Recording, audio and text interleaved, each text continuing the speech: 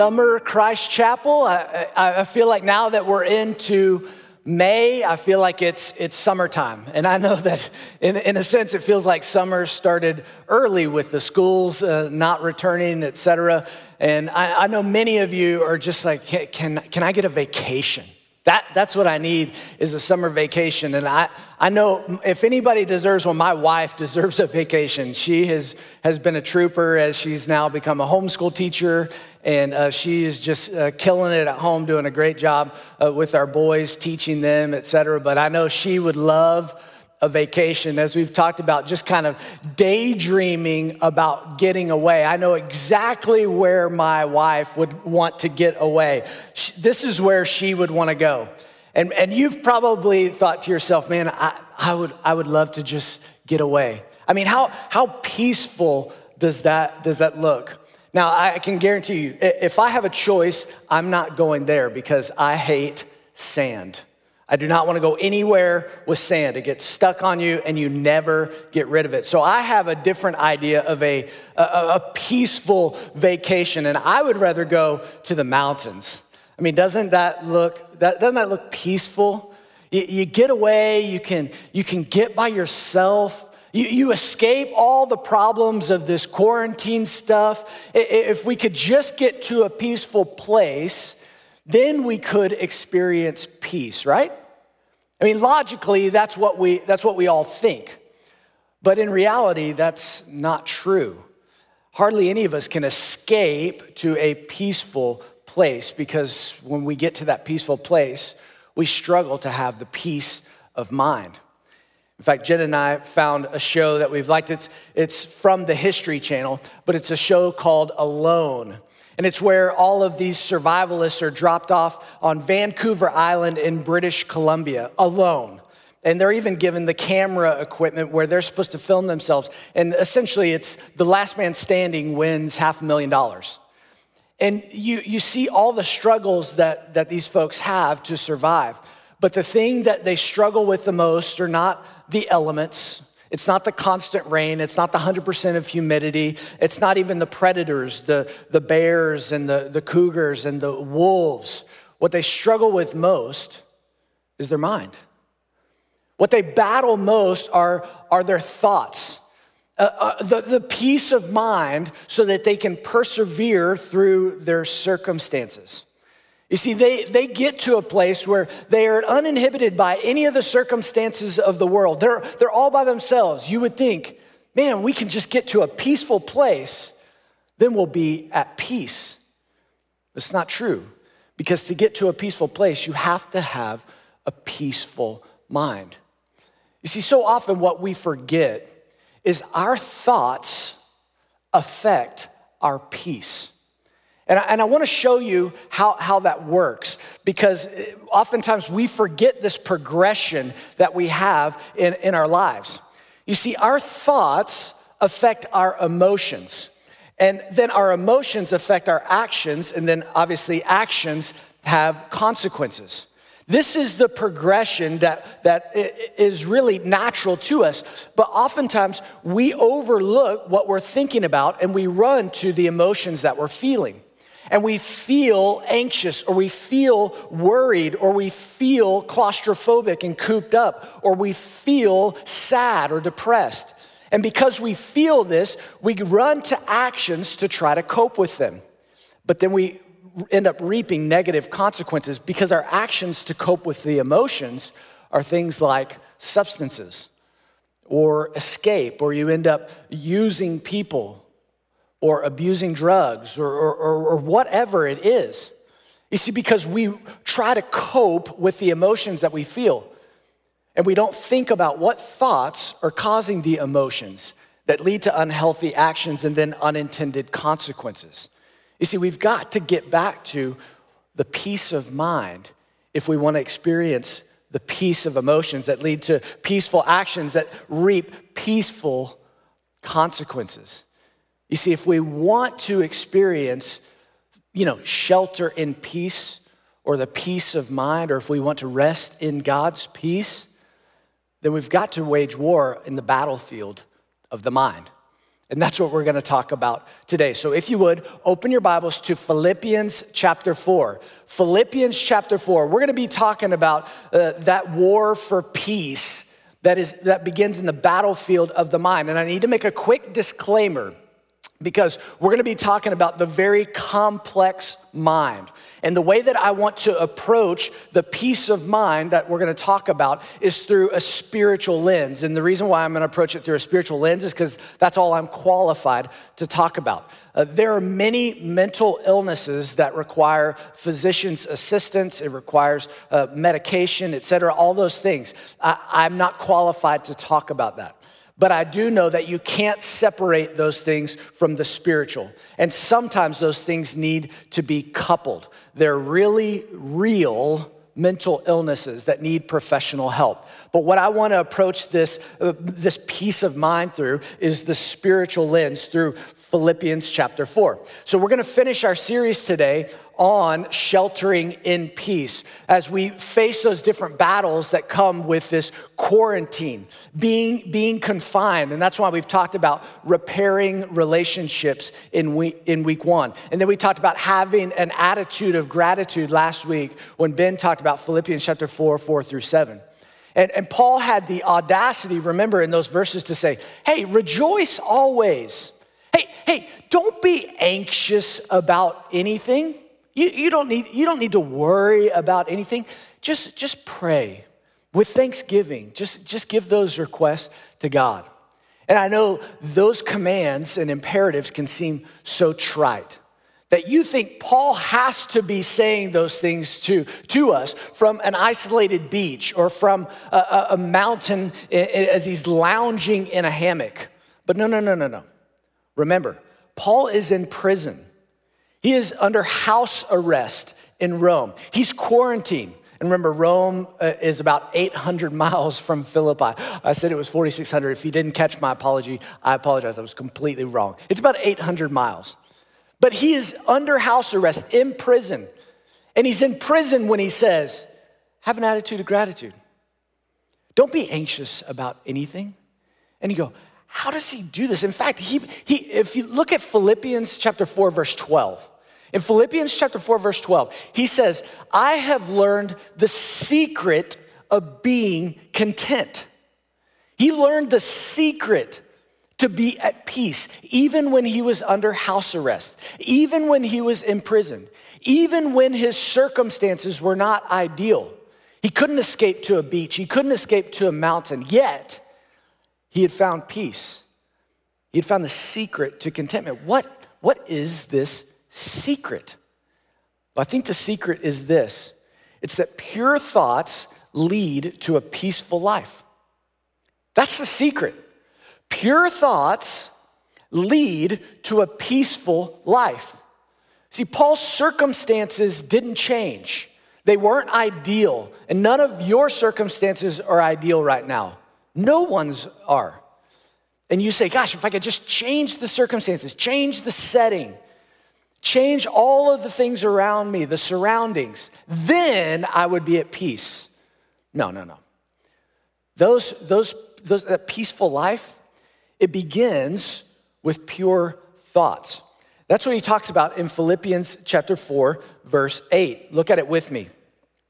It says, finally, brothers, and obviously sisters, whatever is true, whatever is honorable, whatever is just, whatever is pure, whatever is lovely, whatever is commendable, if there is any excellence, if there is anything worthy of praise, think about these things. Paul gives us this list of things to think about. And then he says, all of these kind of thoughts, think about these things. And that word think doesn't mean just give it a quick thought. That word think actually means dwell, to reside, to drill down into, to meditate on, to sit with. He says, if anything is true, commendable, excellent, lovely, praiseworthy, honorable, think about, dwell on those kind of things. He says, if you want a peaceful life, then it begins with pure thoughts. There was a study done by the University of Tennessee, and it was back in the early 80s. So this is an old study, but I think it still rings true. And it was a 12-year study done by the university where they gave two groups of people 5 minutes a day of news. But one group listened to 5 minutes of news a day that was just benign news. I mean, it was like, here's the traffic, here's the weather. I mean, it was just kind of emotionally neutral news. The other group listened to 5 minutes of news that was negative of tragedies, of accidents, of natural disasters, all of these horrible things. And these two groups listened to 5 minutes of news, their specific kind of news, for 12 years. And you would think 5 minutes a day is nothing, shouldn't affect them. After 12 years, here's what they found. The ones that listened to the benign news were relatively unaffected. But the ones who had listened to the 5 minutes of negative news a day for 12 years were more depressed. They were less likely to help others, to be compassionate, to be helpful. They were more likely to have a negative outlook on life, and they began to think that the things that they had heard about, the tragedies, accidents, natural disasters, would end up happening to them.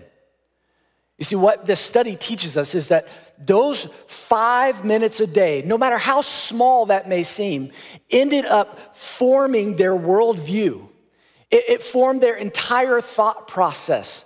They were more worried, more anxious, more depressed. They had a negative outlook on life, all because of 5 minutes a day. They weren't at peace. You see, pure thoughts lead to a peaceful life.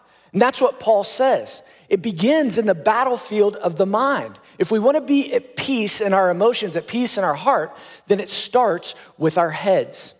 And I've wanted to be very practical with you in this series, Sheltering in Peace, to give you some things that you can do and apply immediately. And so I want to approach these pure thoughts from two different standpoints, a positive and a negative, to give you some really practical things so that you can be equipped to fight on the battlefield of the mind. And so the first one is this, to be very intentional. You have to proactively pursue praiseworthy thoughts.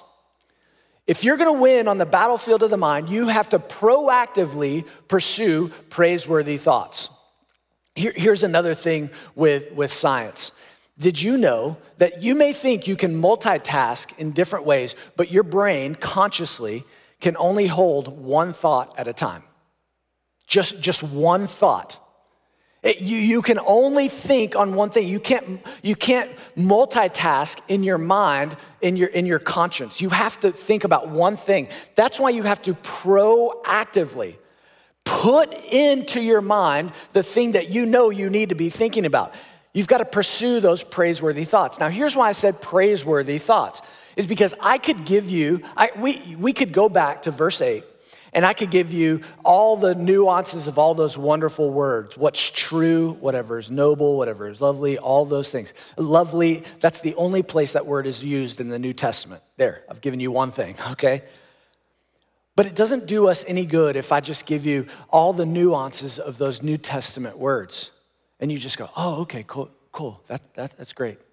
So I want to just summarize what Paul's calling us to think on is anything that is praiseworthy. Would God praise you for the things that you're thinking about? Would you praise God for the things that you're thinking about? You see, I think it can all be boiled down to that. Because if we're not being praised by God for the things that we're thinking, then it's probably not praiseworthy. It probably shouldn't be proactively put in our mind. And that's where this becomes distinctively Christian. Because I want to be clear, I'm not talking about just positive thinking. I'm not talking about thinking of puppies and unicorns and rainbows and then that'll make all your problems disappear. I'm talking about thinking about what's true. God is true, and he will praise you for thinking about him. Whatever is noble, commendable, all those things. It starts about thinking on God, thinking about him.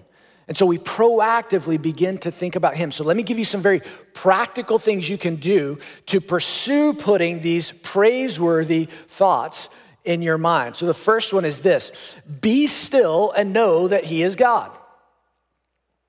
It's really simple. Be still and know that he is God. Are you still? And I know that you are quarantined, but you're probably stir crazy rather than being still. And Psalm 46:10 says, be still and know that I am God. I will be exalted above the nations. I will be exalted above the earth. You know, I think one of the things we can do proactively, if we want to get our minds right, is to simply just be still. Be still. That means sit down.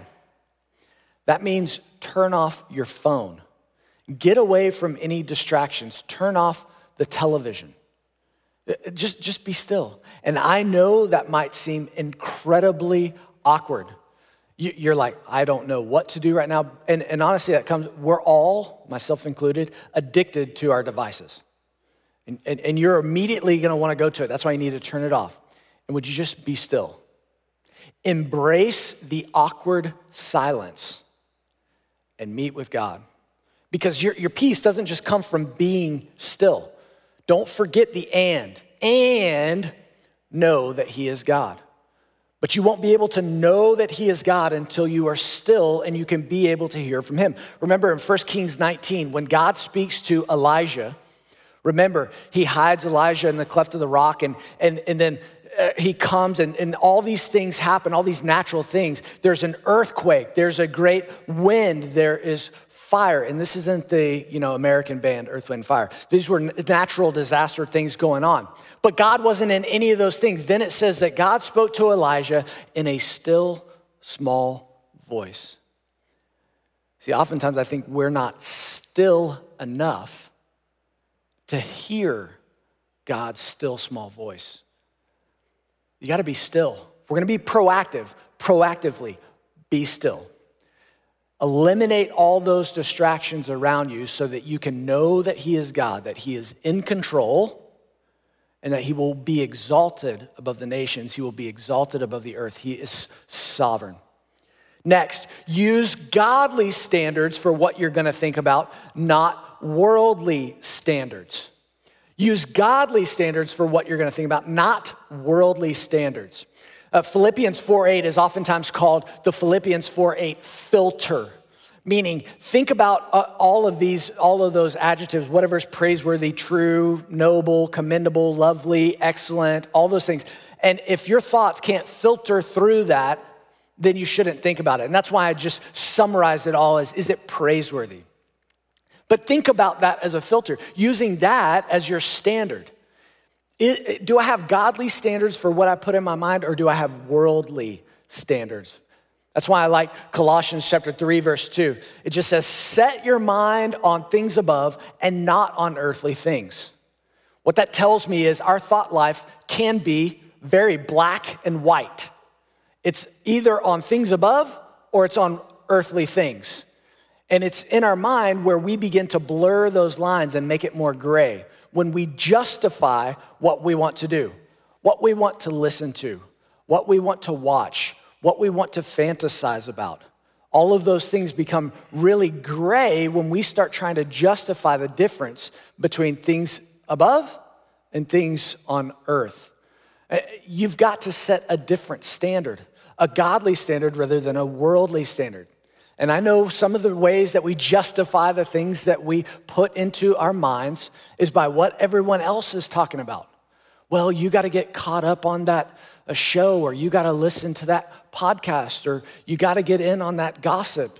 You got to look at that blog. You got to look at that social media post, that Instagram, that whatever, because that's what everybody else is talking about. And you don't want to be left out. You've got to set a godly standard, not a worldly standard. There are things that people will recommend. And let me just say, I am not perfect in this at all. I mean, come on, I watch Tiger King, all right? I'm not perfect in this at all. That probably wasn't praiseworthy. So I'm not perfect in this, but I'm telling you that there are things that people will recommend to you and you go, oh, well, they're watching it. Well, they're talking about it. That doesn't mean that it's okay for you. You have to take responsibility for the thoughts that you're allowing into your mind. That's why I use that word proactive. You need to take responsibility for that. And there have been shows that people have recommended to me and Jen, and we turn it on, and we end up having to turn it off, and we're like, you know what? That doesn't take my heart and mind to a good place. And we just have to respect one another and say, that's not good. So use a godly standard rather than a worldly standard. And then finally, the last proactive piece that you can do is talk. Don't listen to your heart. Talk, don't listen to your heart. Now, this is very counterintuitive for the way that we've raised this whole generation up these days. This generation, this current generation has been raised in just listen to your heart. Follow your heart. Let me tell you what the Bible says about your heart and my heart. Jeremiah 17:9 says our heart is wicked and deceitful. If you follow your heart, if you listen to your heart, you're gonna follow it to wicked and deceitful places because you can't trust all of your emotions. That's not what we should be following. If you follow that, you're gonna end up in a train wreck. I'll give you a great example. There's a new Bachelor show that's just out, and I actually haven't watched it. I have watched The Bachelor before, but I haven't watched this new Bachelor show that's called Listen to Your Heart, where they try to pair up musicians. I just saw a commercial for it. And you say, oh my gosh, how sweet and how passionate does that seem? Folks, it's a train wreck. It's a train wreck, which is the only reason why you're watching it. You wanna see those people just shatter to pieces, which shows that your heart is wicked and deceitful, just like mine. You see, that's why we don't need to listen to our hearts. We need to talk to our hearts. We need to tell our hearts what to believe. Rather than letting our emotions inform our thoughts, we need to let God's truth inform our emotions. And that's what David is doing in Psalm 103. In Psalm 103, David begins with saying, soul or heart. Heart, why are you sad? Why are you downcast? And he says, don't forget the Lord's benefits. He's the one who heals our diseases. He's the one who binds up our wounds. Who's David talking to? He's talking to himself. That's why you've got to proactively talk to your heart. Don't listen to your heart. Inform your heart of the things that are true, noble, praiseworthy, admirable, commendable, honorable, all of those things. So be proactive in pursuing those pure thoughts, because pure thoughts lead to a peaceful life. But I'm also not naive enough to think that, everything that's gonna go on after this sermon in your brain is, Disney rated G. I get it. I understand that negative thoughts pop into your mind. And so I've got to equip you with the strategy of what happens when negative thoughts come in or negative emotions. And so I've got to talk about that as well. So you need to be equipped to reactively counter destructive thoughts. You've got to reactively counter destructive thoughts. Proactively pursue those praiseworthy thoughts, but then reactively counter destructive ones. Because the battlefield of the mind, it can destroy your life. When the battles are fought there, which is where the battlefield is, it can really destroy your peace. The things that you think can destroy your life. That's what that study showed us. That's what the thought patterns show us. It's why God pursues your mind. It's why he says, be transformed by the renewing of your mind. God is out for your mind. He doesn't just want your heart, he wants your mind as well. And so I've got to tell you how to reactively counter those destructive thoughts that come in. So the first one is this: take every thought captive. Take every thought captive.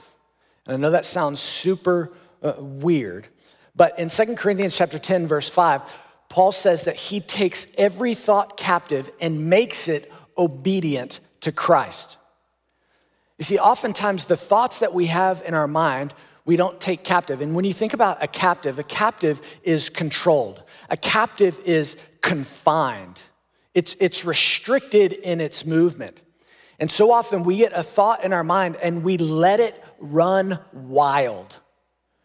And those destructive thoughts that we let run wild end up destroying our minds. They destroy our mental health, our spiritual health, our emotional health, all because we don't take those thoughts captive and make them obedient to Christ. Let me tell you how I think about this. This is a weird analogy, but it's just Cody weirdness. Just go with me. When I think about taking thoughts captive and making them obedient to Christ, I started thinking this 2 decades ago, but it's just how I have to think about it. When a thought pops into my mind that I know is a destructive thought, I imagine it as this like wild stallion, this wild horse that is just gonna run around, run loose. And what I have to do is mentally put a fence around that. And then I have to back away from it. And I have to distance myself from that thought. And then I say, okay, Jesus, if I'm gonna make every thought captive and make it obedient to you, now you have to go tame that thought. I need your help to tame that thought and do away with it, because that doesn't need to run wild in my mind. It needs to be confined and it needs to be brought into submission to Jesus. And what he says is pure and noble and lovely and admirable and all those wonderful things in Philippians 4:8. Do not let those destructive thoughts run wild in your mind. You've got to quarantine, to be very relevant, quarantine those thoughts and hold them captive. Don't let them run wild. And then make them obedient to Christ. Say, Jesus, you go look at that thought. Should that thought be running around in my mind? Or do you need to take that somewhere else and remove that thought as far as the east is from the west? So take every thought captive. Next, discard strongholds that destroy. Discard strongholds that destroy. This is a really important point because so often we have triggers in our life that make us think things that we shouldn't be thinking. And if we allow strongholds and when I talk about strongholds, I mean those things that are almost like magnetic to our thoughts, that pull our thoughts in directions they don't need to go. If we don't remove strongholds, then strongholds become hamster wheels. And you know what hamster wheels are. You've seen a hamster get on a hamster wheel, where they run and run and run. And all they do is stay in the same place. And the temptation that they think that you think you run away from, all it does is circle right back around and it's right in front of your face. And you've got to be intentional about discarding those strongholds in your life. That's what Paul talks about in 2 Corinthians 10 verse 4, the verse right before the one we just talked about. He says that we have been equipped in Christ, not just with positive thoughts, again, not about unicorns, rainbows, and puppies. But in Christ, you have been given the spiritual weapons through the power of the Holy Spirit to discard these strongholds, to destroy those, to overcome those strongholds by the power of God's Spirit. You have been given divine power in that by the power of God, and you need to use it because strongholds will end up destroying your lives. And this is a place where you can't justify keeping those triggers or strongholds around, because it'll just keep coming right back around. And the faster you think you run away from it, it's right back in front of you again.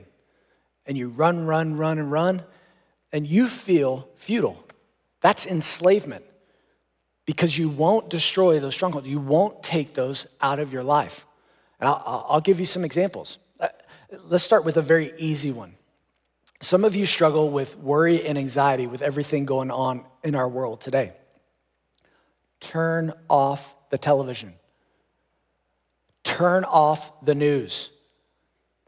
Gosh, I won't be crazy and tell you to get rid of your television, but turn it off. I know people that they wake up and they turn on the news and it is literally on all day long. And I watch it. It's breaking news every 10 minutes. And they're telling the same breaking story. They are preying on your fear, causing you worry and anxiety. That's a stronghold. That's a trigger for your emotional health that cause you to spiral down in fear and anxiety. Turn it off. Destroy the stronghold. Or maybe you struggle with comparison. Maybe you struggle with all of those things of, well, look at what everybody else is doing. You struggle with covetousness. And you watch the different ways that other people live their lives. Get off of social media. I know people that have literally deleted their accounts, deleted their Twitter, deleted their Facebook, deleted their Instagram. And you know what? Every one of those who has, they're glad that they did. Everybody. I haven't heard one person go, I deleted it, and gosh, I miss it so much. They're like, I am so glad. If you're struggling with those things, or gossip, or get rid of it.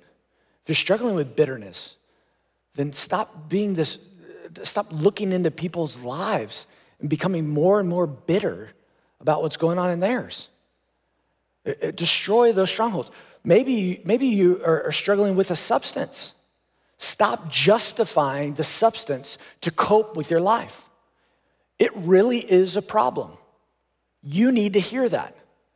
And maybe there are even other people in your lives that are telling you it's a real problem. Listen to them. It's a real problem. You need to discard the stronghold. Totally. Get rid of the alcohol. Get rid of the drugs.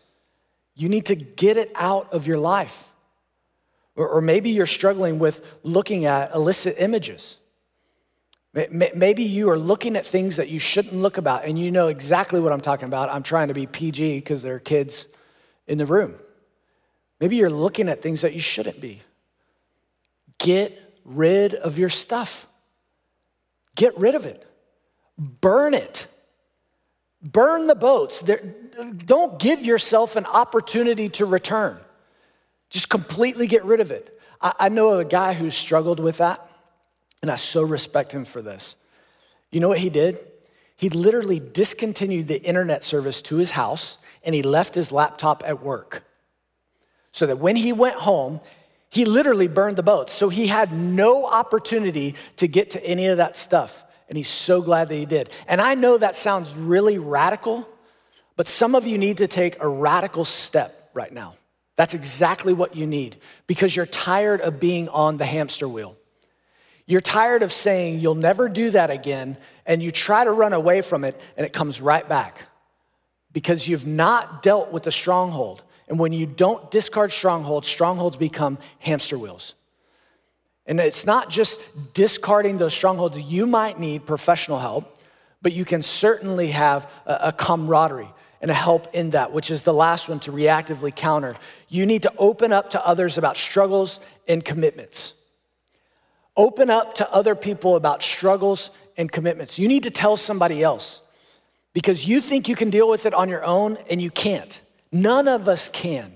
That's why you have to tell somebody else, not only about what you're struggling with, but also about the commitments that you're gonna make. Because see, I know you genuinely believe that you make that commitment to yourself and you beat yourself up and you say, I'm never gonna do that again, I'm never gonna do that again. And then you do it again. And you never told anybody else to help you. You never told anybody else that could hold you accountable, that could pray for you, that could be an accountability partner for you. That's why you need a commitment. Job 31:1, Job says, I have made a covenant with my eyes not to look at a woman a way that I shouldn't. Do you know who he says that to, though? In the context of Job 31, do you know who he's talking to? He's talking to his friends. He's talking to his friends. He says it out loud. And you need to say something out loud. You need to proactively deal with the thoughts that you can put in your mind, but reactively you need to go, let's get this into the light. And getting it into the light means saying it out loud, saying it to someone who can help you, someone who can support you. I was talking to a friend this week and shared this quote, and I learned this from Dr. Doug Cecil. Thank you, Doug. It was, a burden shared is a burden halved, cut in half. A blessing shared is a blessing doubled.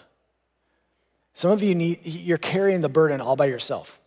You need to share it so that you're not carrying it all alone.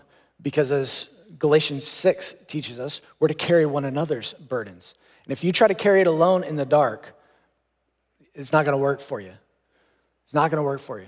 So that's how you've got to reactively counter those destructive thoughts that are gonna destroy your peace. They're gonna destroy your mental peace, your spiritual peace, and sometimes even your physical peace as well.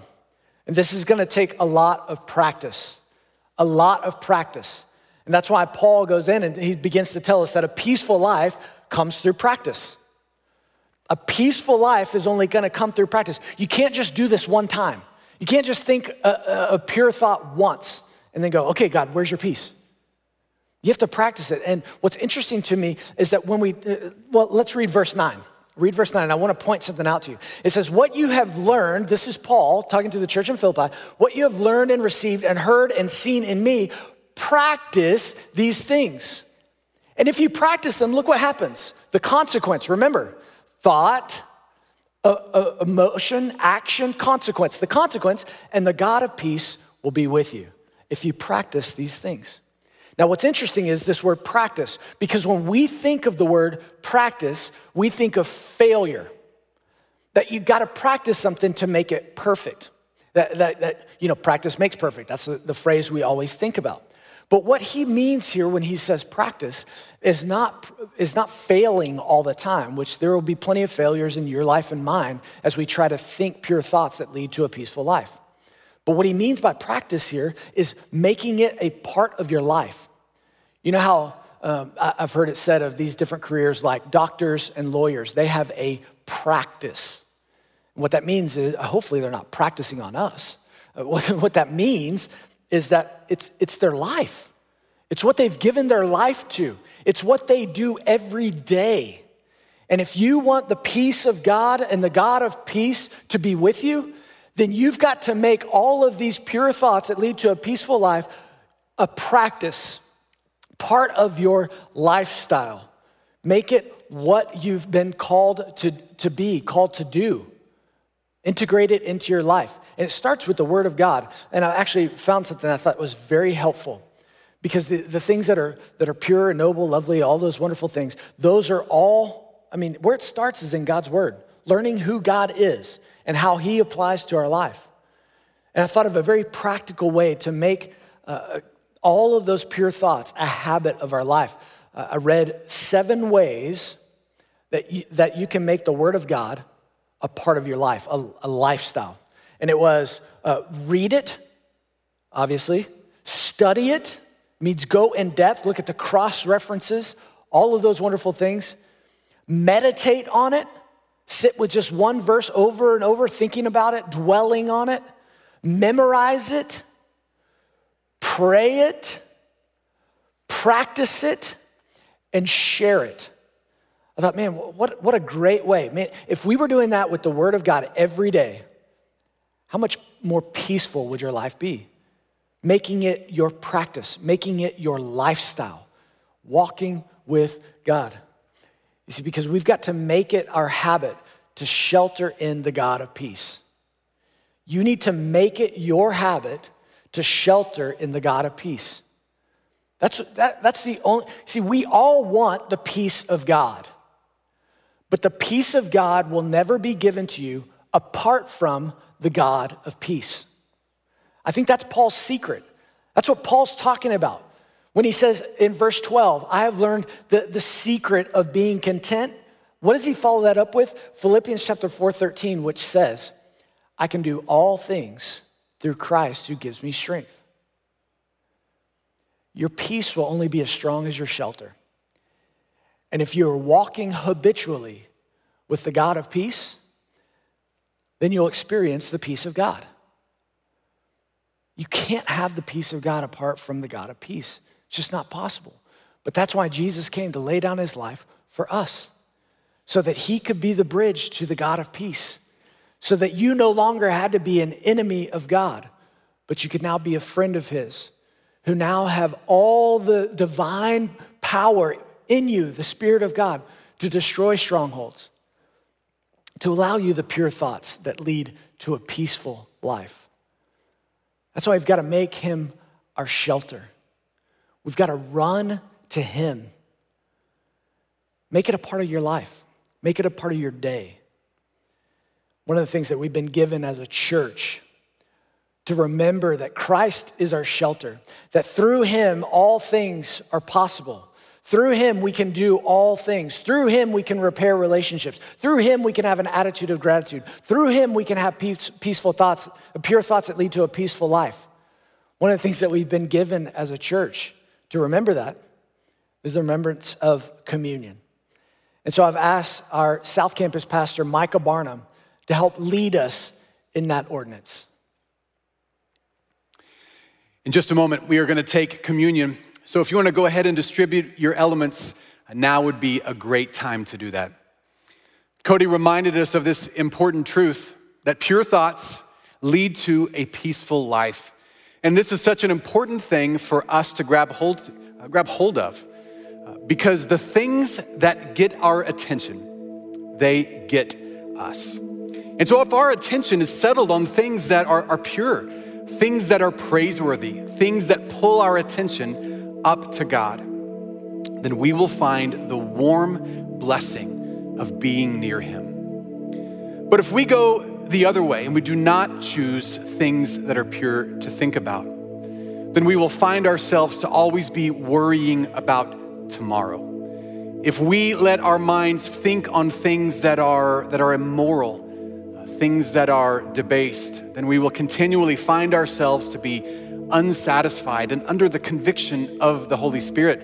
If we don't fight against those destructive thoughts, then we will get everything that comes down that road. And friends, the scriptures are clear. That road does not lead to peace. So if you were to gauge this last month, how have your thoughts been? Have you been doing some of the things that Cody talked about? Have you made time to simply be still? To know that God is God? Are you taking your thoughts and pointing them upward on the Lord and not leaving them on the things of this world? Are you striving to take every thought captive to him? As we do these things, we find peace. But as we fail to do these things, the great thing is we find grace. Our Father knew that even with our best efforts of purity, we would not be pure. And because our God is rich in mercy and he loved us so much, he sent his son to be our rescuer, even when we were running away from him. Jesus died for our sins that we might have peace. He took our penalty so we could enjoy his peace. And so, church, I want to invite you today to worship at the communion table, celebrating what Jesus has done.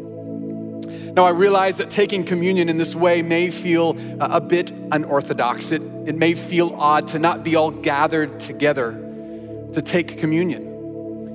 But the church is not a building, it's a people.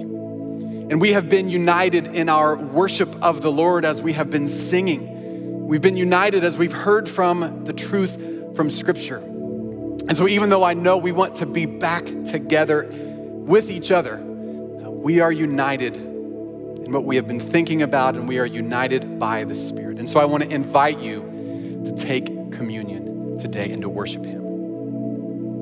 So in 1 Corinthians chapter 11, we read, "The Lord Jesus, on the night he was betrayed, he took the bread. And when he had given thanks, he broke it and said, 'This is my body, which is for you. Do this in remembrance of me. Take and eat.'"